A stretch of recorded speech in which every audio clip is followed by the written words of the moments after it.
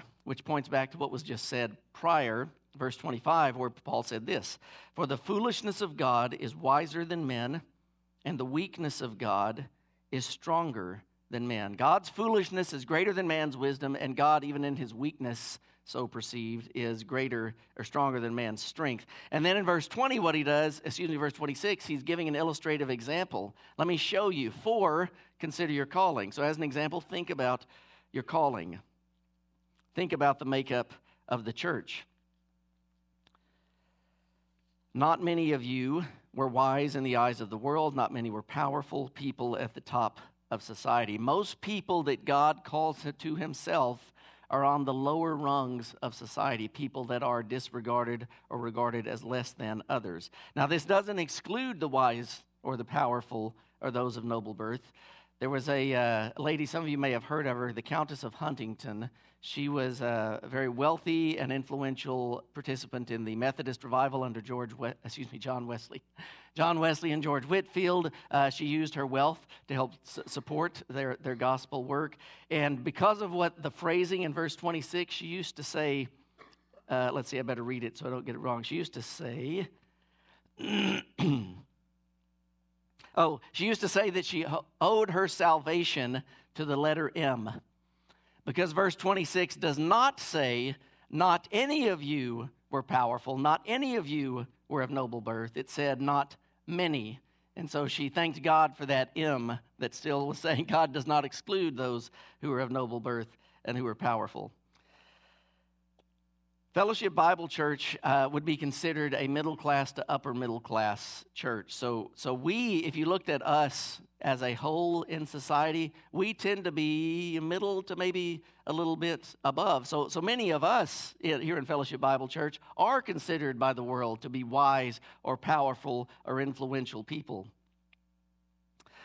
But that's not what most of us are. Many of us would be considered the bottom rung of society. Many of us would be considered undesirables.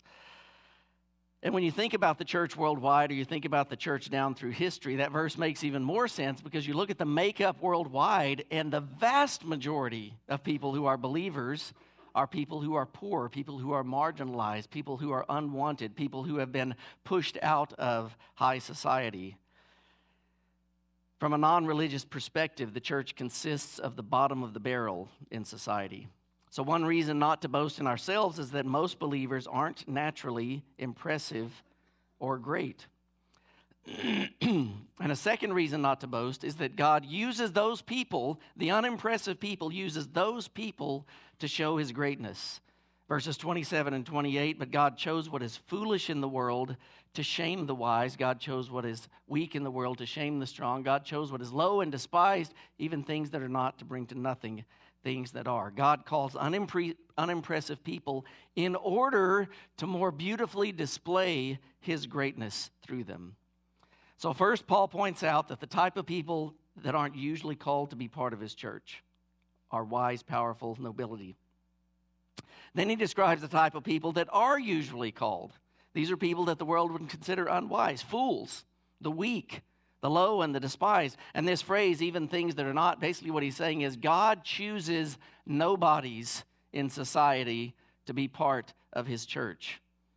People who aren't even regarded by those in the upper levels of society. And his choice of the foolish, weak, and low, and despised shames the wise, strong, and important people because he shows that those things mean nothing in his economy. They stand for nothing in his kingdom. God cares nothing about the size of your bank account or the amount of your education, how powerful, noble, well thought of, or famous you are.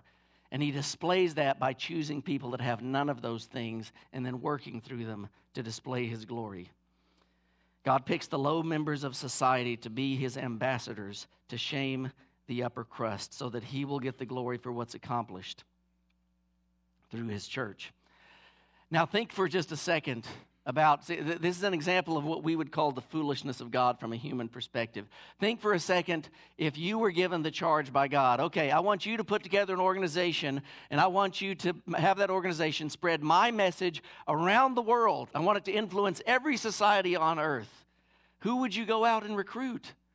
You would recruit the upper crust. You'd recruit the movers and the shakers, the cool people, the wealthy people, the powerful people, because they're going to get it done. But God went actually exactly opposite. And he chose the bottom of the barrel to show that it is purely his power and strength and wisdom that accomplishes what he wants to through his church.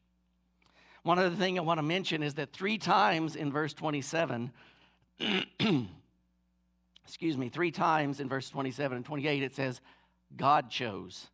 God chose. It's another reminder that God is the initiator of our salvation, that God is the sovereign who is in control even of the membership of his church. Honestly, when I was reading this, it made me want to explore and exult in the great doctrine of election, but that would be a little bit of a sideline, so I'm not going to do that this morning. I do just want to mention that the composition of the Church of Jesus Christ is God's design, not man's. Because if it were our design, it'd be completely different, right? Give me Justin Bieber. I can't even say his name. Give me Justin Bieber. Give me Kanye West. Give me, Elon Musk. Give me the powerful, the strong. That's what we want. And God says, no, give me the weak. Give me the foolish. Give me the people that are despised. Give me the undesirables of society, because that's how I'm going to show my glory and bring to shame what is valued in man's eyes. And think for a second about how God's choice of these unimpressive people does display his glory, because when something great is accomplished by a bunch of wealthy, powerful people, it's no surprise. Even from a secular standpoint, you'd go, yeah, I'm not surprised that they were able to do this. Think about Apple. When Apple comes out with a new cool product, they have billions of dollars of resources. They have the cream of the crop, the smartest people on earth working on this stuff. So when they come out with it, we may be impressed with the device, but we're not surprised if they came out with something impressive. But if you collected a bunch of no-account knuckleheads and sat down and said, hey, let's come up with a great idea, and something came out of it, you would be shocked. You'd be impressed. Where on earth did you guys come up with this?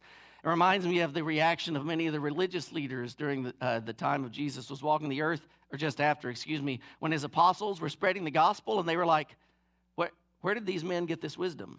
These are unlearned men. These people are ignorant. This is the bottom of society. How is it that they have this insight into ultimate reality?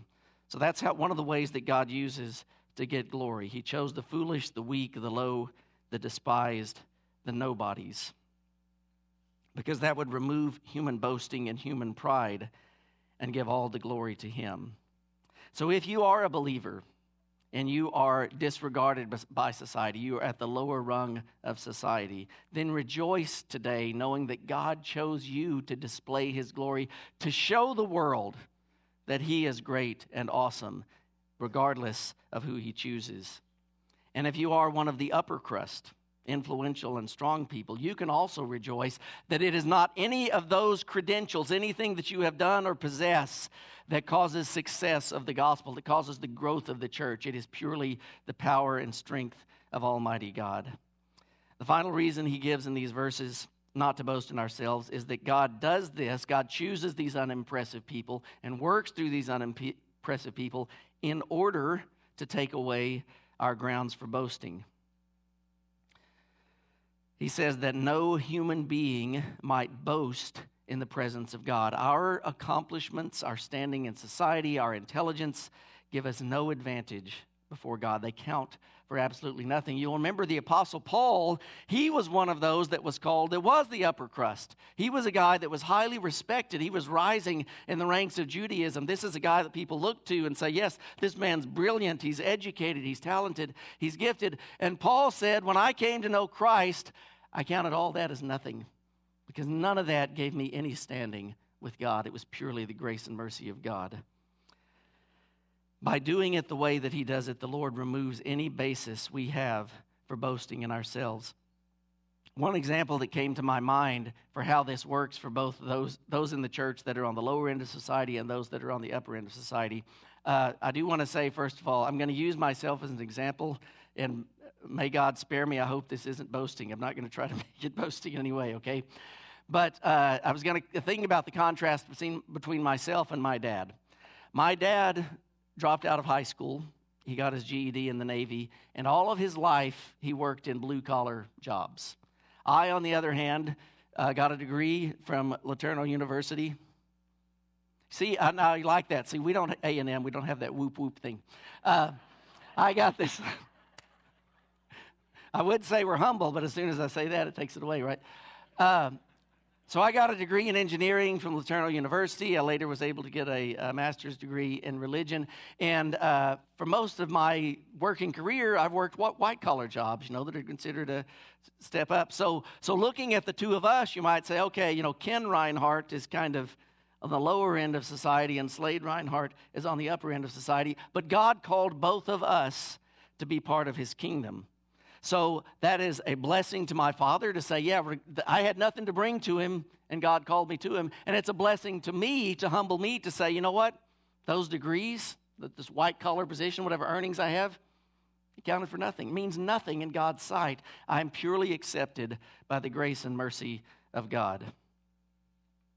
Our greatest assets in the world's eyes contribute nothing to our salvation or our standing before God. That means that any boasting in ourselves, any bragging on our strengths or abilities is worthless, empty, and foolish, and in fact stands in opposition to the glory of God. The power and wisdom and greatness of the church has nothing to do with the people that compose it. It has everything to do with our head, Jesus Christ. He is the one who gives the power and the wisdom and the greatness. And that means that we as a church should not boast in ourselves. I've been guilty of this probably 100 times. You ever done this? You find yourself talking to somebody that you know, and they go to another church, and you kind of feel the need to let them know yours is probably a little bit better than theirs, Well, let me tell you what our church does.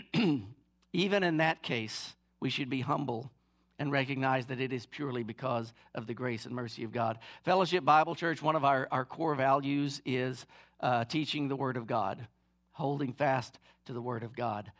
And that is something we praise God for, because that is not due to the effort of any man. So for me to go around saying, yeah, well, I'll tell you about our church, we're faithful to God's Word, that would be boasting. If instead I said, by God's grace, we as a congregation have been faithful to God's Word, we are committed to God's Word, then that's giving Him the credit for it, because we deserve absolutely none of it.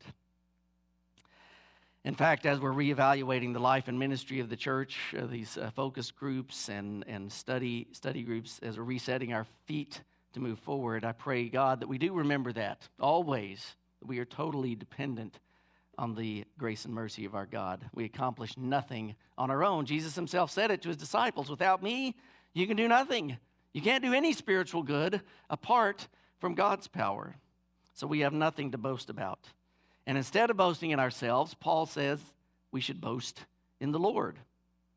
Boasting in ourselves is right out, as the British say. But the Lord does want us to boast. He does want us to brag. He does want us to trumpet somebody, and that's himself. He wants us to boast in him. And there are 10,000 times 10,000 reasons to brag on God and to boast for how magnificent he is. But the Spirit just gives us 3 here in verses 30 to 31 to make the point.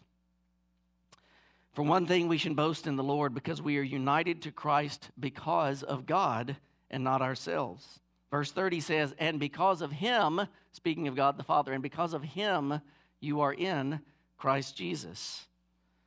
Paul is saying that God and only God is the cause of our union with Christ. You are united to him. You are part of the body of Christ. You are adopted into the family of God because of God.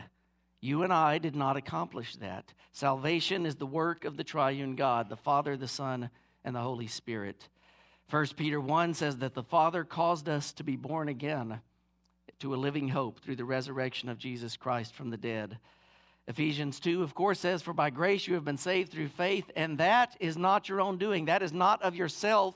It is the gift of God. Even your faith in God is a gift from God. You can't take credit for any of it. You can only boast in the Lord and give him grace. Give him praise. Scripture is saturated with the truth that man cannot save himself. He is totally dependent on the initiative and grace and mercy of God. So, Paul says, boast in him, because he has rescued you from slavery to sin, because he has delivered you from the kingdom of darkness, because he has adopted you into his family in union with the only begotten Son, Jesus Christ. We should boast in the Lord because the ground and cause of our salvation, of our being in Christ, is because of him. Secondly, we should boast in the Lord because Christ became everything we need. There's an old song that says, he is all I need, he is all I need, Jesus is all I need. I did really consider singing it, but I shall not. I shall not. I shall leave that to the music team. Look again at verse 30. And because of him, you are in Christ Jesus, who became to us wisdom from God, righteousness and sanctification and redemption. There are four things, there are four things that the Spirit says that Jesus became to us. He mentions wisdom, righteousness, sanctification, and redemption. And the construction of this verse in Greek, and as a matter of fact, the construction even in the English versions, they do a good job of showing this. Wisdom is kind of separate from these other three. So it's Christ became to us wisdom, and then he throws in these other three things as if to say that these other three things are the fruit or the result of the wisdom of God in Christ. Righteousness and sanctification and redemption are the product of God's wisdom in Christ.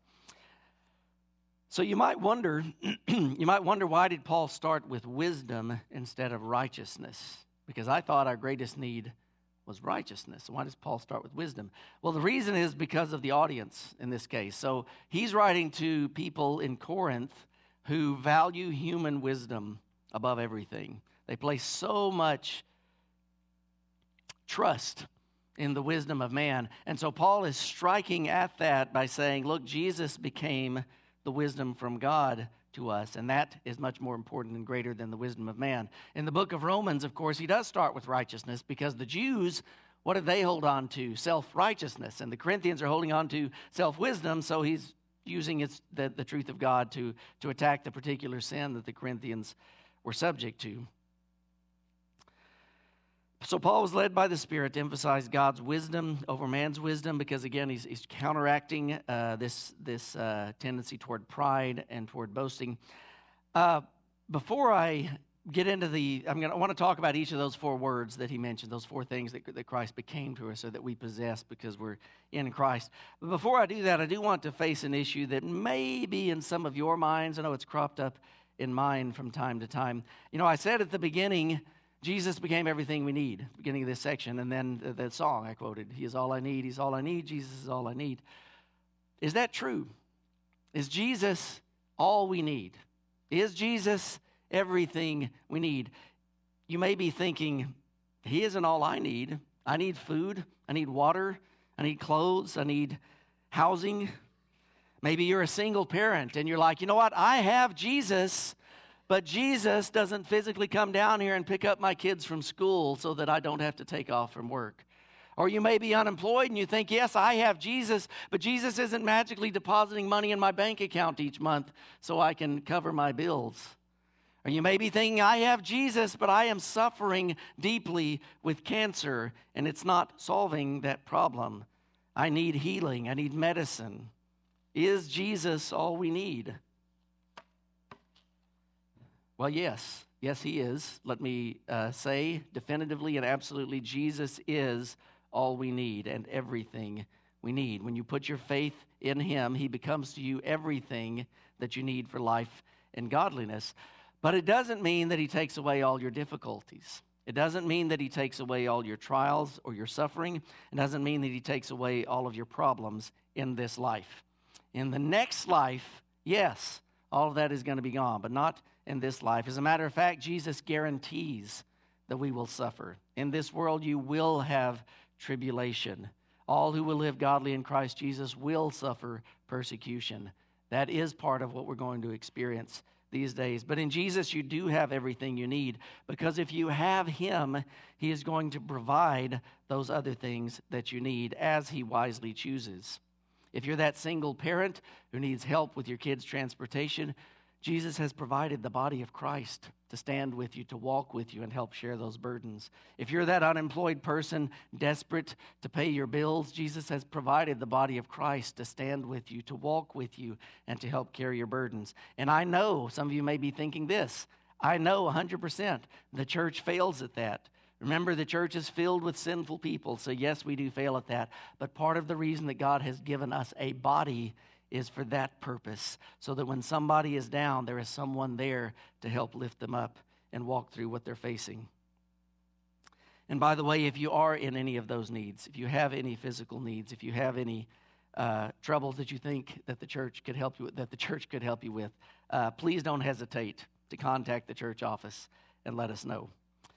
All right, so let's look at these 4 things that Christ became to us. First of all, he became to us wisdom from God. Paul's been emphatic that the wisdom of man is absolutely worthless when it comes to solving spiritual problems or when it comes to man's need for salvation. Instead, what we need is God's wisdom, and he has given us that in Christ. Christ is the image of the invisible God, the exact imprint of his nature.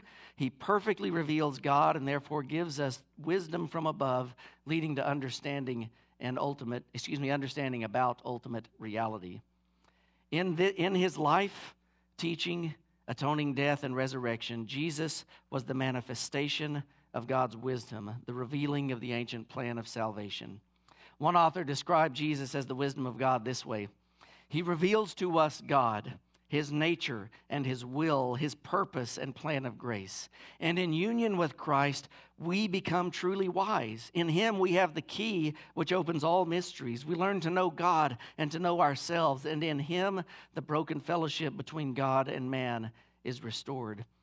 For centuries, philosophers have delved into the deepest, most important questions of life. Why are we here? What are we supposed to be about? Where are we going? And in Christ, those great, massive questions are answered. In Christ, the wisdom of God addresses all of that, our origin, our destiny, and how we should live day to day. In fact, not only does he answer those big questions, but he does address that day-to-day, everyday kind of stuff. For example, let's suppose that you bought something from a store. We'll say clothes. You bought some clothes from the store. You get home, you try them on again, you still look awesome. So then you wash them because you don't want that new clothes smell. And then when you put them on, they've shrunk. Now they don't fit. You look like a dork. Pants way up high. So then you take it back to the store, and you're like, okay, I washed these things. They don't fit anymore. I want a full refund. And the salesperson says, well, if you washed them, it's our policy. We don't give any refund. Now, in that moment, you have 2 options for how to proceed. You can use the wisdom of man, or you can use the wisdom of God. The wisdom of man would say what? Man, if you just get loud and you cause a big scene and you really berate this salesperson, they'll probably buckle under and give you what you want. But the wisdom of God that is revealed to us in Christ would say, even this person that is frustrating me, this representative of this company, I am still going to love them as my neighbor. I'm still going to treat them with kindness and patience. And I may not get what I want in the moment, but I will glorify God and trust that he is going to provide what I need, even if I end up not being able to use these clothes. Christ is the wisdom of God for us. Now let's look at this term called righteousness. John Calvin commented that this means that Christ became our righteousness, that this means that we are on his account acceptable to God, inasmuch as he expiated our sin by his death, and his obedience is imputed to us for righteousness. Since Jesus is righteousness to everyone who believes in him, we can live with confidence that we are accepted and favored by God the Father through the ups and downs of your spiritual life. So you are just as accepted by God on that day when you did awesome at obeying him as on that day when you did explode at the sales lady at the store and lost your patience and made a big scene and showed that person man's wisdom instead of God's wisdom. In Christ you are still righteous because it is his righteousness that is given to you. So when the devil throws your sin in your face and tells you that you are unworthy to be part of the church, how can you call yourself a Christian? Look what you just did. Or when he throws your sin in your face and tells you you are unworthy to pray to God or to give him praise, how can you approach your heavenly Father? Look what you just did. You can turn back to him and say, I have the righteousness of Jesus Christ. You're right, I'm not worthy. I'm not worthy in myself to approach God. I'm not worthy in myself to call myself a Christian. But in Jesus Christ, I am worthy because his righteousness has been given to me.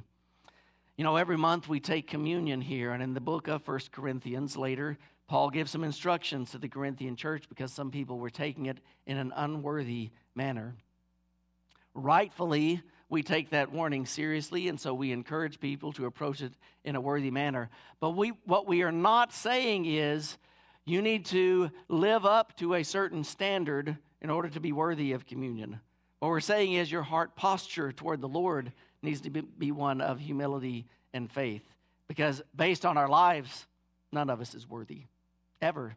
Even the best of us, we're not worthy. Jesus Christ is our righteousness, and his righteousness is perfect. Jesus is also our sanctification, which is our state of holiness, the state of being set apart from sin and set apart for the Lord. Christ's holiness is imputed to us just as his righteousness is. And so we are treated by the Father as if we were completely holy.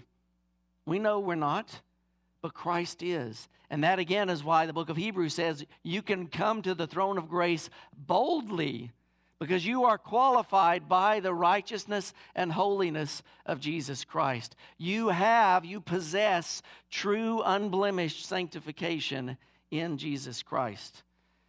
That's called positional sanctification. In other words, your position in Christ is one of being perfectly holy. But also it is through Jesus that we are progressively sanctified over time and through our lives. Christ sent his Spirit to live within us, to live within every one of us who trust in him, and his Spirit is working in us to make us more like Jesus Christ. He's working to bring our practice of obedience more and more into line with our position of perfect holiness. It isn't a steady process. It has its ups and downs, so don't be discouraged if you feel like, man, I seem to be making progress, and then I seem to have fallen off the curve for a bit. Keep trusting in the Lord Jesus Christ. Keep trusting in his perfect righteousness. That won't be completed in this life. Only in the afterlife will we be sanctified totally in our practice. But both aspects of sanctification, our standing as holy people of God, saints, and our practice are ours in union with Jesus of Nazareth. The last spiritual treasure he mentions in verse 30 is redemption. Redemption means deliverance from some evil by payment of a price. We needed to be redeemed. We were slaves of sin on our way to eternal punishment in hell, and Jesus graciously became that Redeemer. He who existed from all eternity in equal glory with the Father and the Spirit willingly and lovingly chose to become a man, take on the form of a servant, being born in the likeness of men. And he went further than that. He lived among us for 30 years, living among rebellious, sinful humanity. And he went further than that. He allowed himself to be arrested, to be beaten, and to be mocked by sinful, evil men. And then he went further than that because he allowed himself to be nailed to a cross and killed. He allowed himself to be the target of the full wrath of God against sin. All the fury of God's holy and righteous anger was poured out on the spotless Lamb of God. Praise you, Jesus Christ, for that, because that is our redemption. That is our purchase. That is our salvation. So the last reason that Paul gives for boasting in the Lord is that God did this so that we would boast in him. God is the one who is the source of our salvation, and Christ became everything to us so that we would boast in him. God's purpose behind choosing foolish, weak, and despised people to be part of his church was to destroy any basis of human boasting, whereas God's purpose behind being the author of salvation and Christ being everything that we need is to cause us to boast in him. Jesus became wisdom and righteousness and sanctification and redemption so that, for the purpose of, as it is written, let the one who boasts boast in the Lord. As John read right before the sermon, Paul's referring to Jeremiah 9:24, which says, but let him who boasts boast in this, that he understands and knows me, that I am the Lord, who practices steadfast love, justice, and righteousness in the earth. Let the one who boasts boast in the Lord. Paul is saying, yes, I want you to boast. I want you to brag in the Lord. I want you to boast in the Lord and how awesome He is, the things that He has done in your life and in the lives of others, and the things that He is doing worldwide. That God would take people regarded as nothing and work through them to show His glory and spread His kingdom. FBC supports many missionaries. Praise God for that. That is God's grace. That is God providing resources for us and the willingness and ability for us to support this people. That is not, man, FBC, we're just awesome people. We are really a cut above other churches. That is us receiving the grace of God and that grace flowing out of us. The church has recommitted itself to prayer. Praise God for that. That's not because we're awesome. It's not because we are innately spiritual and strong. It is because we are recognizing by the grace of God that we must be completely dependent on Him in all of life. So in every aspect of your life, when you boast, boast in the Lord. Boast in the Lord for saving unworthy sinners and giving us everything in Jesus. That's how I would sum up this passage. So now I'm going to invite the music team back up on the platform, and here's what's going to happen. We're going to sing a song in response to this word of God that we've just heard, and then after that we are going to witness a glorious baptism.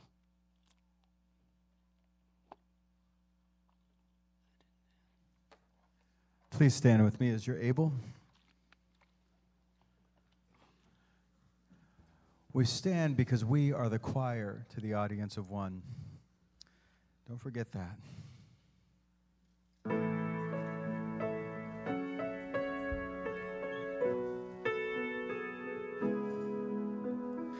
Be thou my vision, O Lord.